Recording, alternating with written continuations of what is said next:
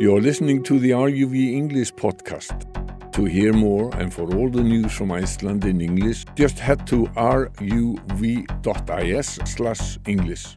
Hello, it's RÚV English. I'm Darren Adam. Thank you again for your company. I find myself once again in ICELAND in the Westfjords today. I'm with RÓSA BJÖRNSDÓTTIR, who is the marketing and web manager at the University Centre of the Westfjords here in ICELAND. And we have much to discuss, INGIBJÖRG, not least the teaching of Icelandic, because this was a big story from the last 7 days or thereabouts. The online teaching of Icelandic as a second language is to begin this year at the University of Iceland. It's already the most popular subject, but it's now going to be taught online, and where we're sitting right now is going to be the centre for that, isn't it? So what is planned? Yeah, as you said, the centre for it in the Westfjords to start with, but we're ambitious.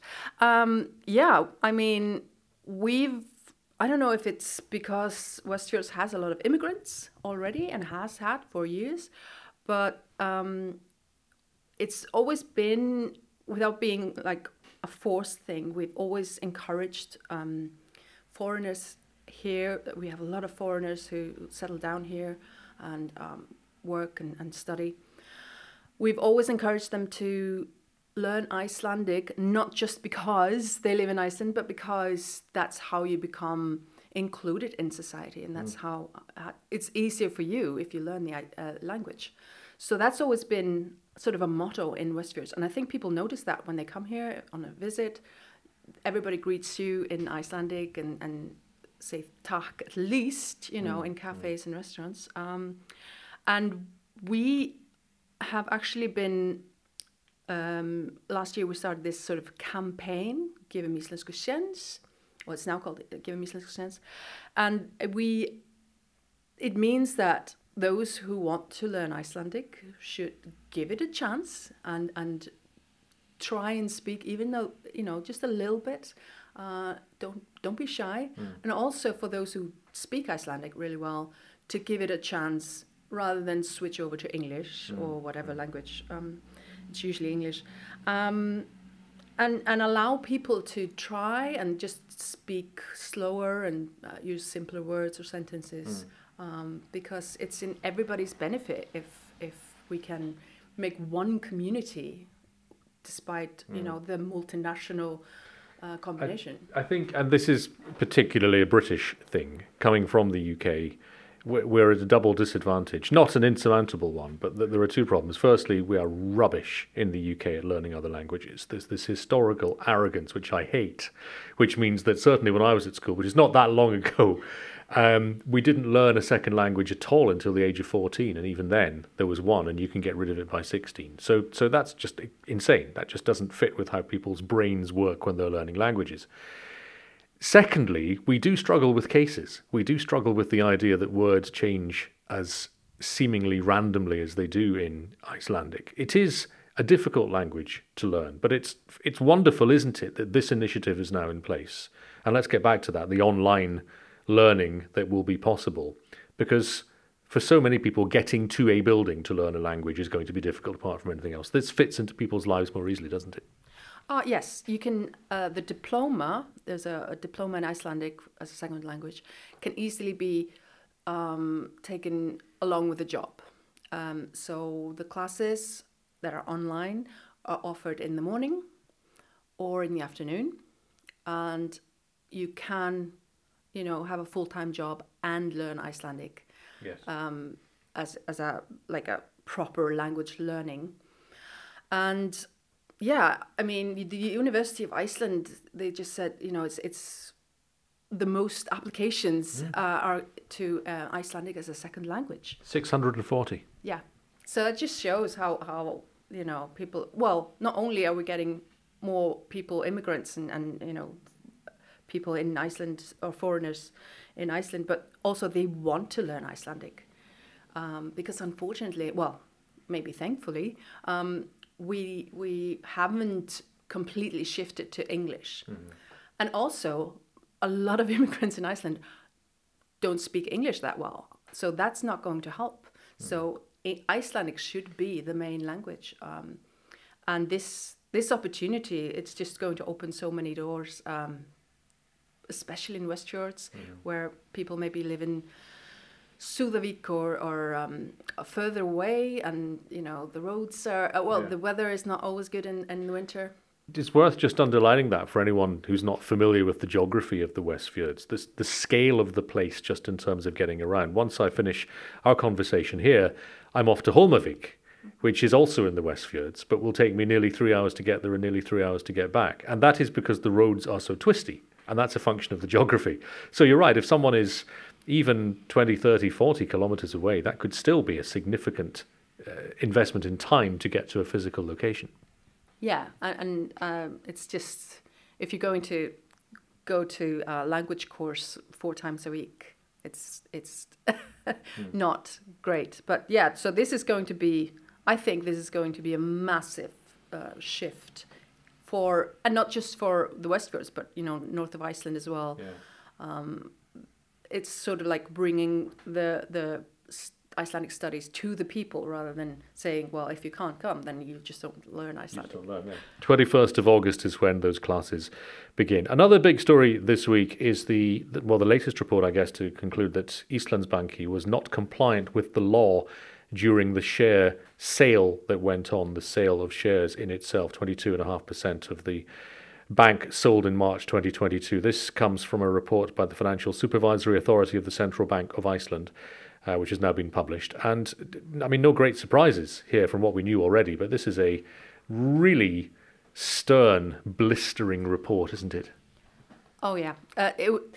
It was no surprise. And what surprised me is that nobody had already, resigned, because they knew this report was coming. We all knew what was happening. We've known this since March last year. So, just yet another, I can't say the word. There's a word you wanted to use before we started recording. It's just, again, it's not that long since the banks collapsed. We remember that. So we're kind of not surprised, but disappointed, definitely. Well, I reflected on this last week on the show, that Iceland famously is the country that jailed the bankers. Now, it jailed the bankers not for being bankers, but for doing illegal things.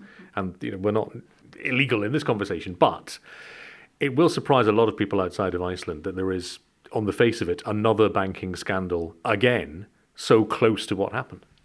Yeah, I know. We should have learned from experience. And I think that's why people are so angry now, because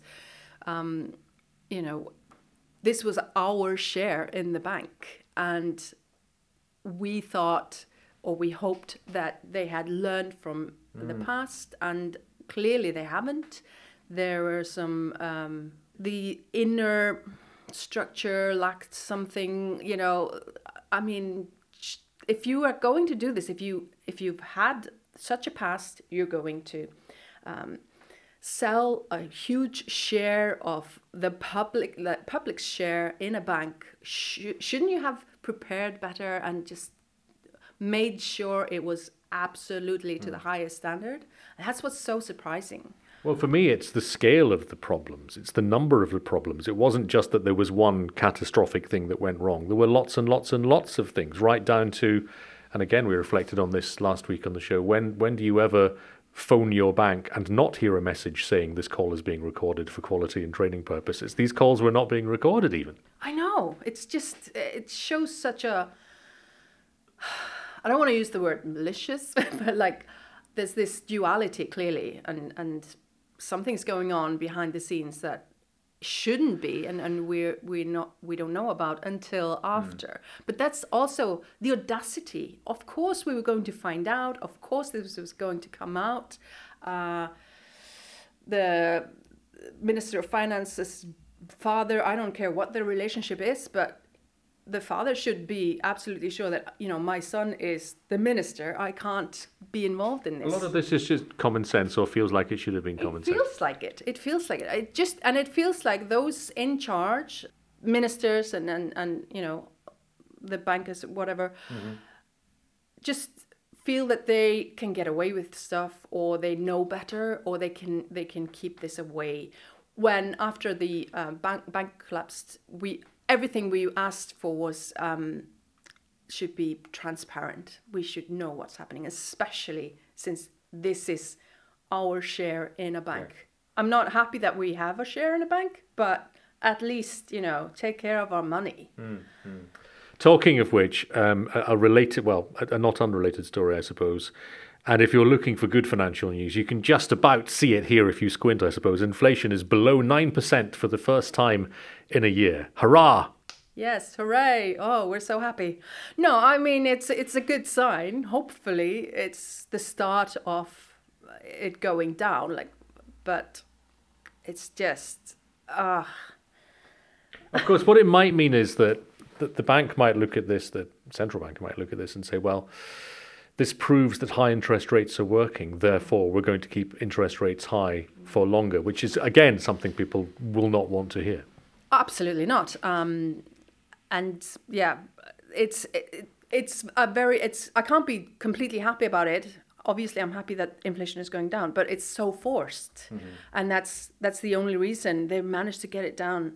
And if this means that interest rates are not going down again, then, Yeah, because there have been 13 rises in a row.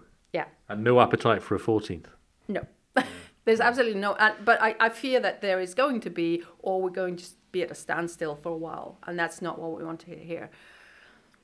There's another big story, which, again, this is a moving story, so by the time you hear this conversation, when the episode is published on Monday, may have moved on. It's been moving very quickly during the course of the week. This is the forced auction, the recent sale of a house in Keflavik for an incredibly low 3 million kroner.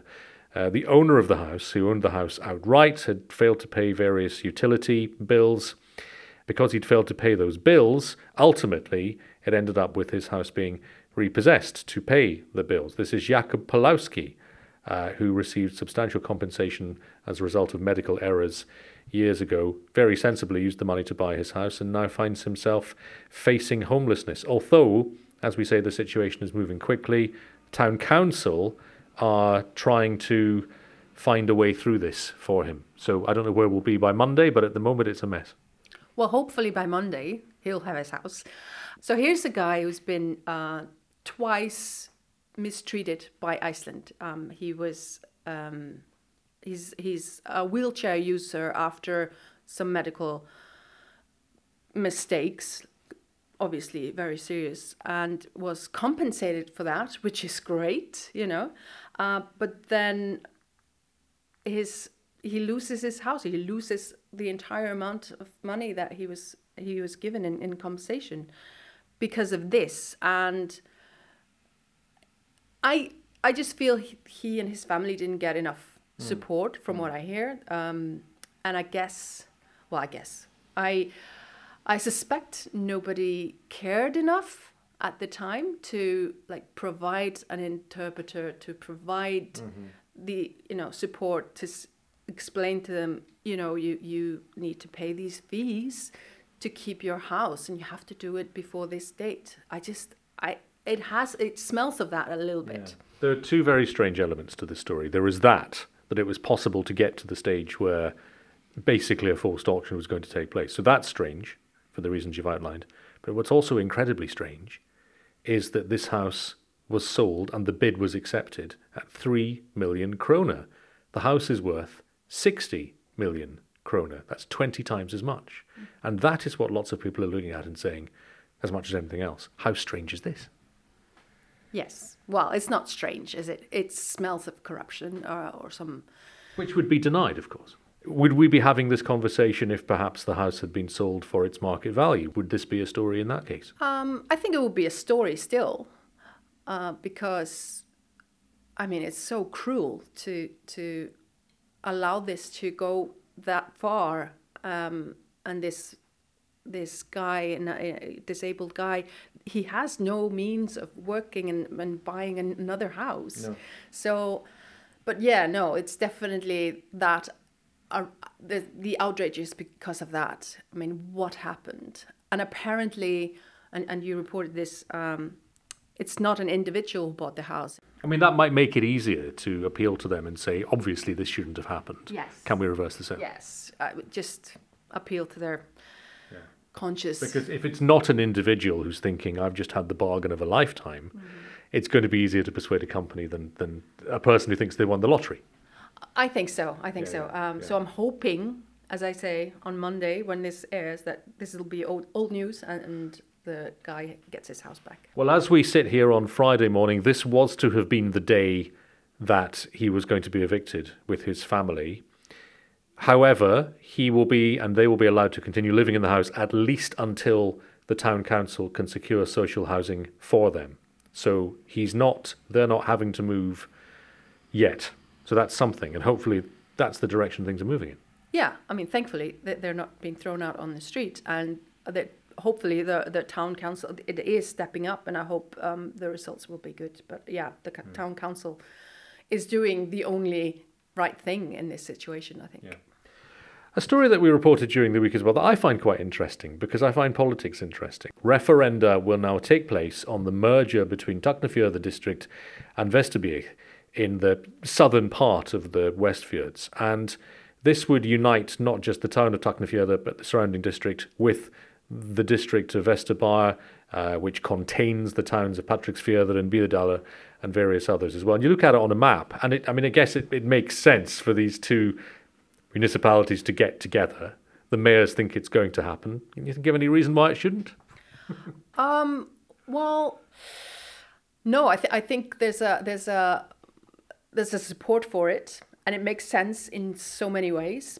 Again, if you look at the map, it looks like it's close, but this is the Westfjords. I'm not saying it's terrible conditions, but in winter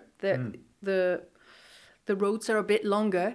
Yes. The distance is a bit more than usual.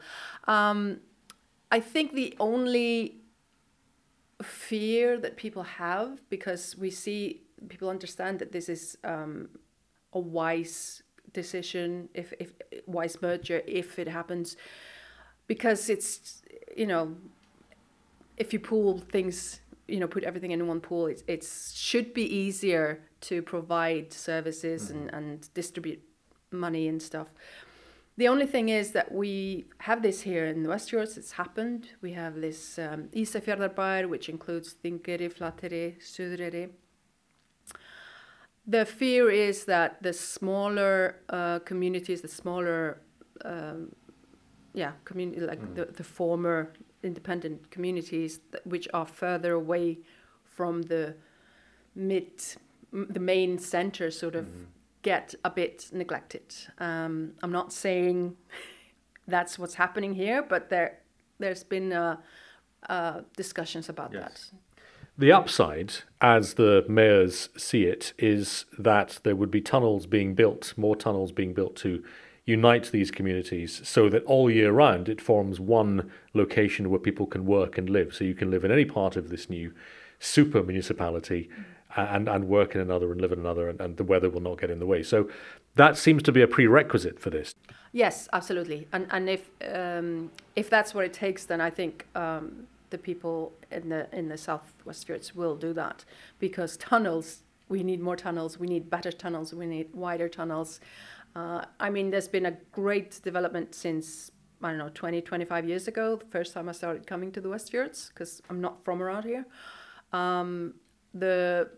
The work on Dynjandisheiði is being carried out right now, is going to be, when it finishes, it's already improved conditions really a lot. When that's finished in 2025, it's going to be a huge positive thing for not just people of Westfjords, but for the rest of Iceland. It should be easier to come to the Westfjords, whether it's for work or studying here at the university center, or just traveling. For instance, I was living in Flateyri all winter, and I drove to Reykjavík quite a few times to see my family, and I was able to go over Dynjandisheiði all of the times except one. And so we need more tunnels. And people in the rest of Iceland, no offense, but if you're talking about having some tunnels made just to make it an easier ride somewhere in the south, you don't know what you're talking about. until you come to the Westfjords. We need the tunnels first. Right. So you're not saying that the Kvalfjörður tunnel is a vanity tunnel then? No, absolutely not. It's there, and it's definitely, getting... I remember when we first came to Iceland in 1998, it was before that tunnel was open. Yeah. And it's a much longer way around to get to Borgarnes, say, or even Akranes from Reykjavik if that tunnel's not in place.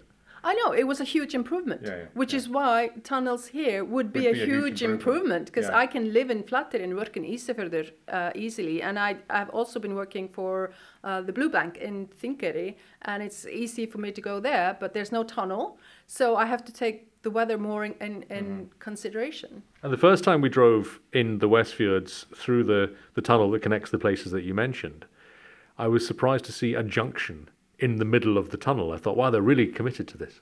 Oh, yeah. It's the coolest tunnel in Iceland.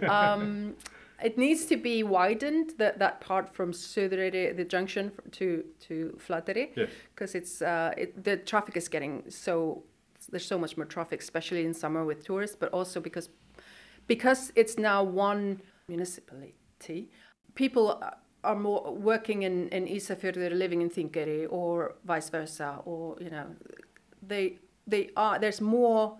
The places are more connected, and that's why we need more tunnels or better roads.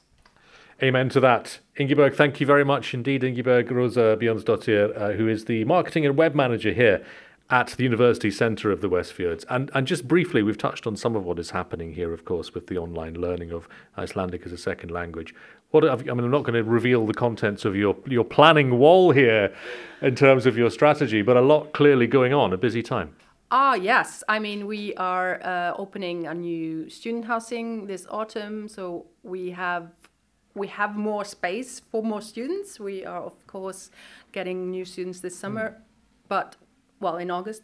But until then, we have students coming from abroad on special programs from Vermont in the States, etc. And we have researchers coming all over the year. So we're always busy. We don't close for summer. There's so much going on here. So there's a lot of work to do. Obviously, we have unique master's programs in Iceland. Nobody else offers these master's programs, and they're open to not just Icelanders, but all over the world. So we have very international master's students community here. Big plans. Big plans. I'll let you get on with them. Thank you very much indeed. This is RÚV English. I'm Darren Adam, and you can get in touch anytime. We are English at ruv.is. You're listening to the RÚV English podcast. To hear more and for all the news from Iceland in English, just head to ruv.is/English.